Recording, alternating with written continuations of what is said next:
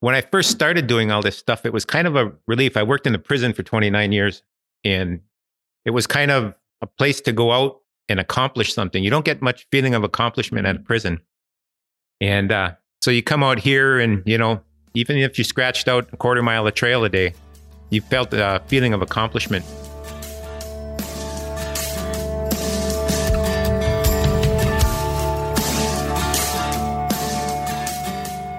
Welcome to Trail Effect. I am your host, Josh Blum.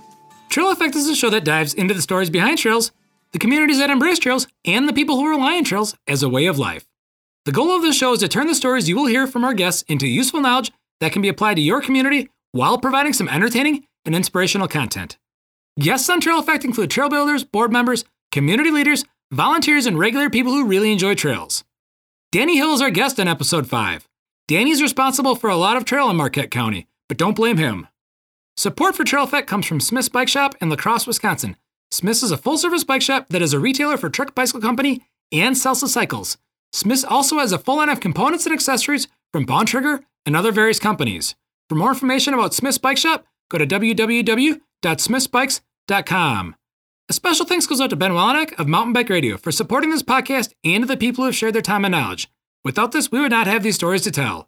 This podcast is an Evolution Trail Services production. For more information about Evolution Trail Services, go to www.evotrails.com.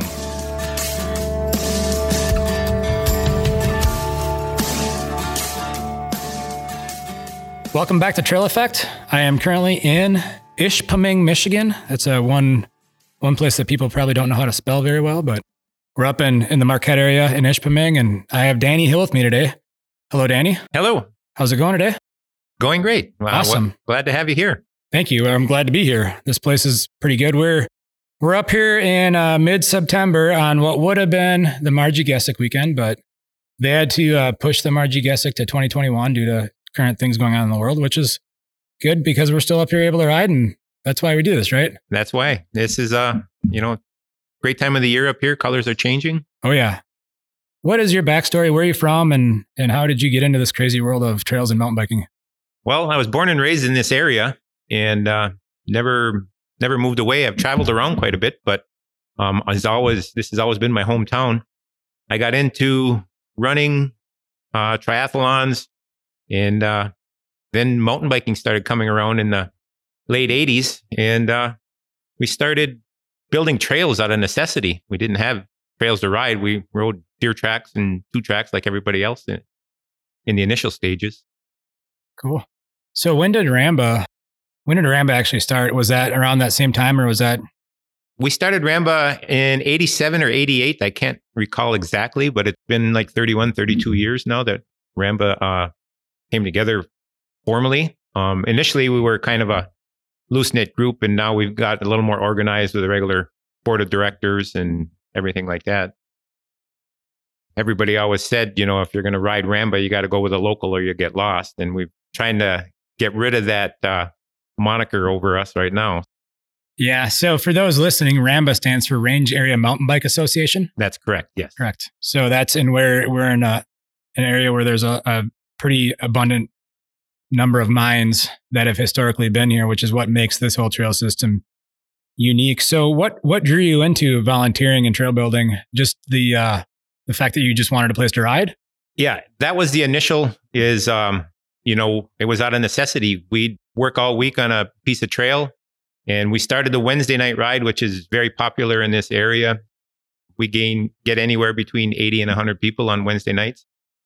And so we have a group for every ability from, A riders down to C to Z riders. And so we started building the trails, and we'd work all week and ride on Wednesday night and then work again. And now we've got over 70 miles of signed and marked trails here that are all hand built. Yeah. And all interconnected too between here and Negaunee. Yep. Here in Negaunee. And now with the Iron Ore Heritage Trail, you can make it all the way to Marquette now without having to go on the roads. Yeah. That's pretty amazing. So what kind of inspiration do you have for making your trails? Because the trails up here, for those that haven't been here before, they're definitely what a lot of people would consider old school. Yes. And I don't know if you have anything machine built here. I'm assuming it's all hand built. We have one little piece that started machine built just to try out a machine. Yep. But our goal has always been all hand built trails. And, we use all the varying topography that we have here. There's lots of rocks, lots of roots. Yeah. Old mine foundations from buildings from the early 1800s. Yeah, let's talk about that a little bit. So when you go out and ride these trails, you literally ride through places that almost looks like a ghost town. Yes. Because there's foundations, there's stairs incorporated into your trails. Yes. So how did that come about, or how did you get access, and do you know a little bit of the history of why those are there? Did they ever actually have houses on top of those foundations, or were the foundations just poured and left? No, it was a whole city in between. Ishpeming and Negaunee were pretty much one town. I mean, wow. There was very little division between the two. But a lot of the mining around here was underground mining, and they kept mining closer and closer, and that became caving grounds. So they ended up having to move the homes. Many of the homes in Negaunee are not in their original foundations. They've been moved over the years. Oh, wow. And I don't know exactly how many mines, but I mean, there was probably between 40 and 50 mines in just the Ishpeming Negaunee area. Are we talking like 1800s? 1800s. I think like 1860s to, well, currently we have two mines, the Empire Mine and the Tilden Mine, still running here. Okay. Both open pit mines. Mm-hmm. But yeah, a lot of it was underground and minor open pit mines. A lot of our lakes and everything around here are old mine pits that have, filled in with water. So how did you get access to build the trails into those unique places? Well, we begged and pleaded with the city. Yeah. They're not really good. There's no underground utilities or anything there. So it's not really economical to start building homes and stuff like that. So for right now, they've given us pretty much access to, we have a lot of areas that are fenced off that are still considered dangerous for underground mining. Yep. Any place outside of that, they've given us pretty much free rein to build our trails. So that makes it quite unique here. And then we have got some permission from the current iron mining company to use some of their property too as recreational trails. Awesome. That's really good to have that partnership. Pretty much, we were talking a little bit earlier before we started. Have you had any challenges at all? Or has it been pretty well received from the local officials and whatnot? It's been quite well received. We've worked, pretty much hand in hand with the city. We do get, we'll make a proposal. We want to put a trail in one location, and we bring it in front of the city council, and they've pretty much rubber stamped everything that we've did. We've, tried to keep everything on the up and up, do as little damage to the ecology as we can. Yep. Very little tree cutting. We've been really, really fortunate to get all their permission. So when you take that to the city council, do you just have it drawn on like a topo map or something, like hand drawn to kind of show the general vicinity of where you're planning on going? Yes. I usually, walk it with a GPS first and put it on a map. And so they know exactly where it is. Yeah. It works really well for us that way. Then there's no, come back and say that, we didn't, you put a trail where you said you weren't going to. And, so we're trying to keep everything on the up and up. That's awesome. So what do you think the trails have meant to this community over the years? It's been 30 years of trails. What have you seen over those 30 years when it comes to the community itself? And well, I think, the businesses here have really, cherished, our work as far as putting the trails in and getting people to come to here because, Marquette gets a lot of publicity. It's a much bigger city. Ishpeming and Negaunee are kind of on the outskirts. And, we have breweries and restaurants and hotels and stuff like that. And I think the trails have really helped to, build these businesses and help the economy in this area. What is the rest of the economy look like in this area right now outside of this would be tourism? I mean, are a lot of people still employed by mining companies, or what do you normally see? Currently, the mine is back to work. They were laid off earlier this year due to the COVID.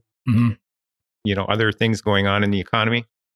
But as far as big business or anything like that, it's mostly, restaurants, service type businesses here in Ishpeming and Negaunee. So you guys really do rely on rely on that ecotourism essentially. Exactly. Yep.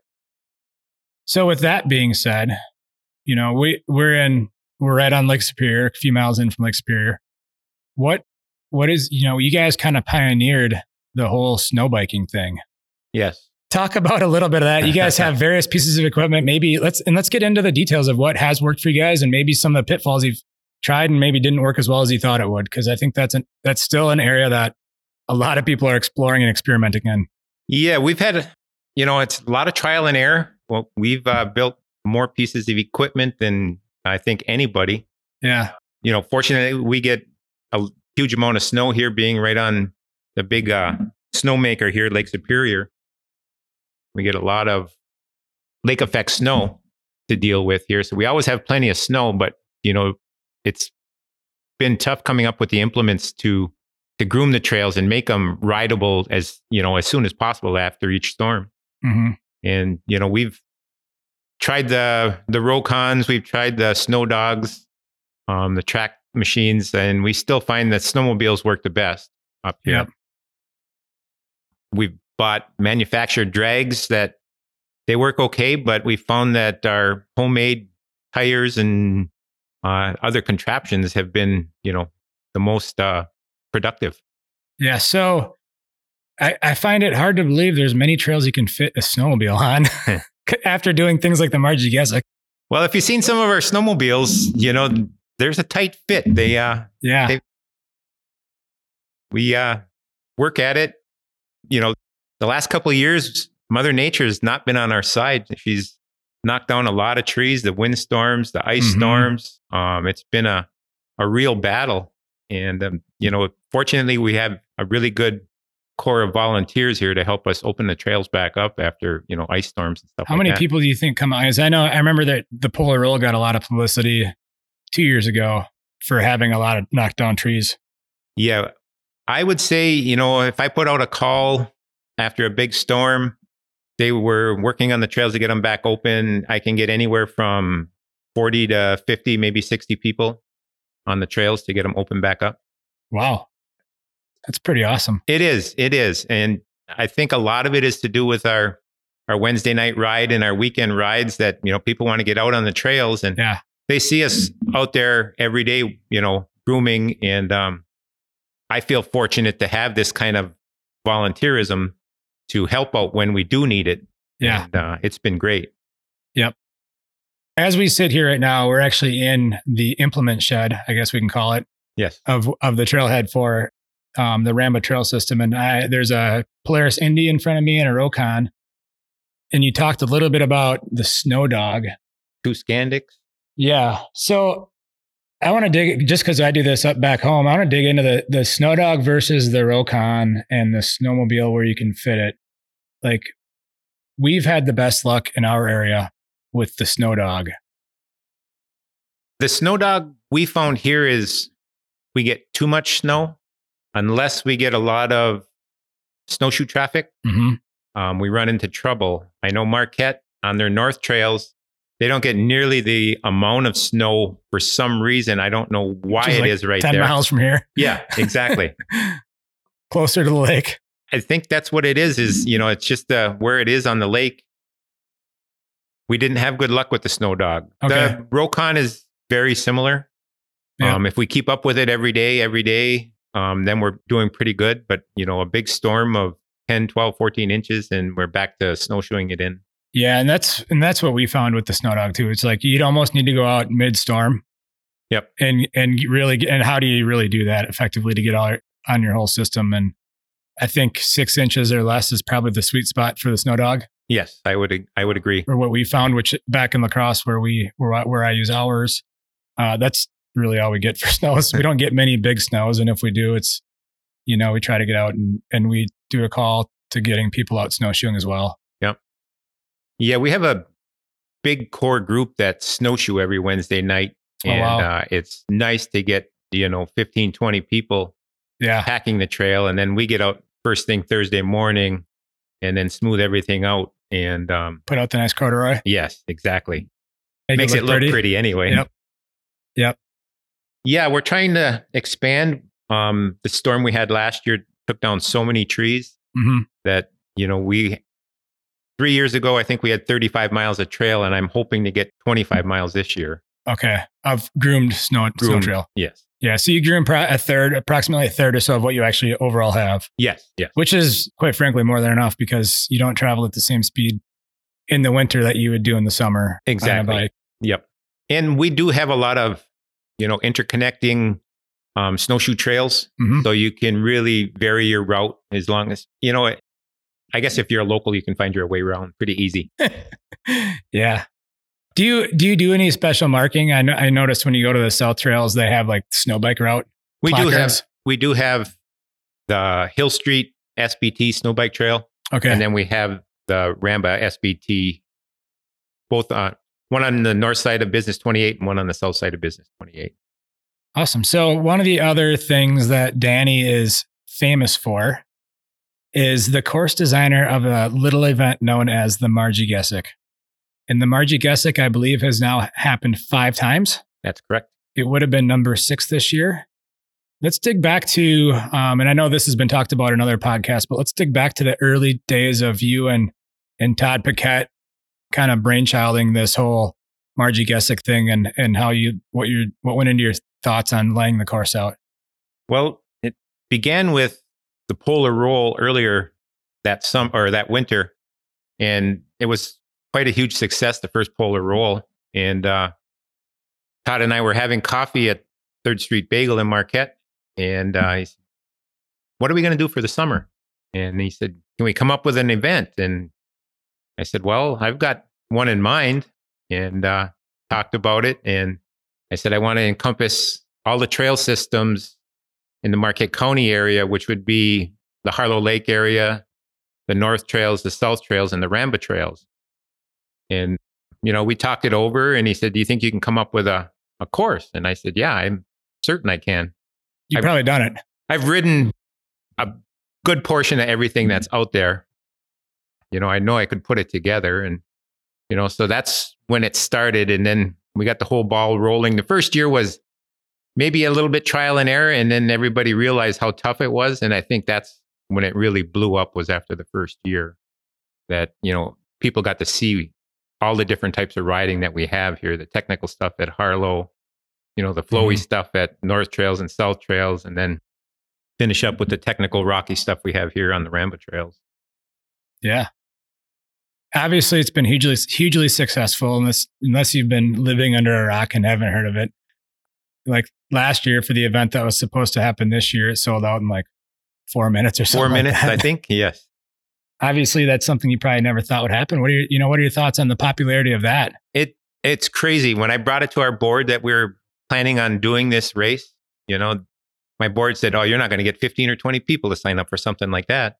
And it just, I don't know, the way it blew up. Well, Todd is a master at marketing. Yeah, has did a great job of that. And then I think word of mouth, social media has really helped. And then the course itself is just so demanding. And when you have people like Jeremiah Bishop and Tinker Juarez, coming to this area, and they're speaking out about it, how good it was and how tough it was. Yeah, I think that's had a lot to do with the success of the race. Yeah, it is an excellent race. It's a hard race. It's way harder than what anybody could imagine. Yes. Did you think it was going to be as hard as it actually ended up being, or not? Or is it less hard than you thought it would be? No, I thought it would be. I rode the course several times the first year. Just several times. Well, just trying to line everything up, making everything work. And the first year, we were flying by the seat of our pants. I was out there pretty much marking it by myself the first year, because I couldn't tell anybody where it was going to go, because a lot of people didn't really know where everything was. So it's really, I knew it was going to be tough. I didn't think it was going to be quite as tough as it is. And then, every year you got to add a little bit of this and that. You can't keep the same thing every year. Yeah. So one of the other things that goes along with this race is you got to get tokens. Yes. Who puts the tokens out? Is it you, or is it? I put the tokens out. I put up a majority of the signage, and there's a lot of signage that goes out too. So anybody that Yeah, I think we can't had underestimate how much signage has actually gone out. It's hundreds of it was and thousands, like 5,000 signs last year between the wrong ways and the right ways and the blame Todds and blame Danny's. And two different directions. Yes. Last year was exceptionally hard with the out and back. Yep. And so there's a handful of people. I actually had a good friend do the out and back last year, and he finished it. And as we do this interview right now, he's out doing the Crusher 100 just because he felt like something to do today. So and that's a fun course too. The Crusher 100, the 250, 50 it's a hoot. Yeah. So we're up here. We're up here in the edge of the earth. Yes, right on the shores of Gitchigumi. Yeah, right on the shores of Gitchigumi. What as we wrap this thing up, you were former president of RAMBA. You've since retired. I guess what do you have to say about all the time you've spent on that board and growing this awesome community? And I, as we look out here, I'd not been to this trailhead before, but there's a pump track here. There's a skills course here. Yes. And it's been, when I first started doing all this stuff, it was kind of a relief. I worked in the prison for 29 years, and it was kind of a place to go out and accomplish something. You don't get much feeling of accomplishment at a prison. Can imagine that. So you come out here and, even if you scratched out a quarter mile of trail a day, you felt a feeling of accomplishment. And that's kind of what kept me going on this. And then to see like the little kids and the families out on the trails makes it all worthwhile. And it's grown so much. Like I said before, it was always RAMBA's moniker. You had to ride with a local or you'd get lost. And now we have some pretty good signage up, lots of maps online with our rambatrails.com website. It's really come a long ways. We have the pump track here and the skills track, some beginner trails. How long have the pump track and stuff been here? So is that pretty new? Has it been the last 2 years now? Okay. My wife and I built the skills track, the wooden track, and then the pump track. A number of volunteers and I put in the pump track. What was your thoughts behind going with the wood stuff? It's definitely unique. Yeah, it was just something I've always had in the back of my mind to do. Something that when you get to the parking or to the trailhead parking lot and your buddy's always late, you got something to play around on. And so we got another little trail right as you enter our trailhead there that kind of got a couple teeter-totters and some skinnies and some bridges to ride. Just some stuff to play around in. Yeah. What do you know of, do you guys have any future goals or kind of a direction that I know you're retired at this point, but is there a direction that you guys are trending? Well, we have the whole north side of Teal Lake, which stretches from Ishpeming to Negaunee. There's a multitude. I would be remiss, but I'm guessing 300 to 400 acres or more that we have access to build on. And we're kind of looking at maybe putting in some machine-built flow trails on that side. Okay. So that's our next goal, I think, is to move in that direction. Awesome. Is that it? Would that be accessible from this trailhead here? Or? Yes.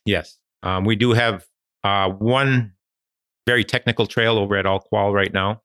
And it's lots of fun if you like the technical, rocky, death-defying kind of stuff. It's pretty cool. Is there a favorite trail that you have that you've built over the years? Or I know it's tough. It's like saying it's like kind of trying to name a favorite child, right?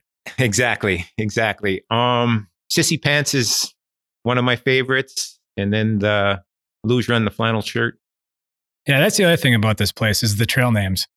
Yes, all of our trail names come from stuff we've found on the trail. Okay. Or like the Luge Run. That's where we have a Notterbond luge track there. Okay. Flannel shirt. We found a flannel shirt on there. The Wolf Scat Trail. Well, we found Wolf Scat on there. Sissy Pants. Sissy Pants. Found some pants out there. Sissy Pants is our most technical trail by far. Okay. Yeah, there's not a lot of people that ride it. We have shirts that say I rode Sissy Pants. Yeah. But yeah, we have, there's so many different trails. Cheese Grater. Yeah.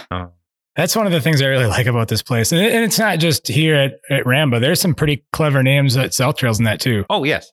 So I think this whole community has really embraced their creative naming.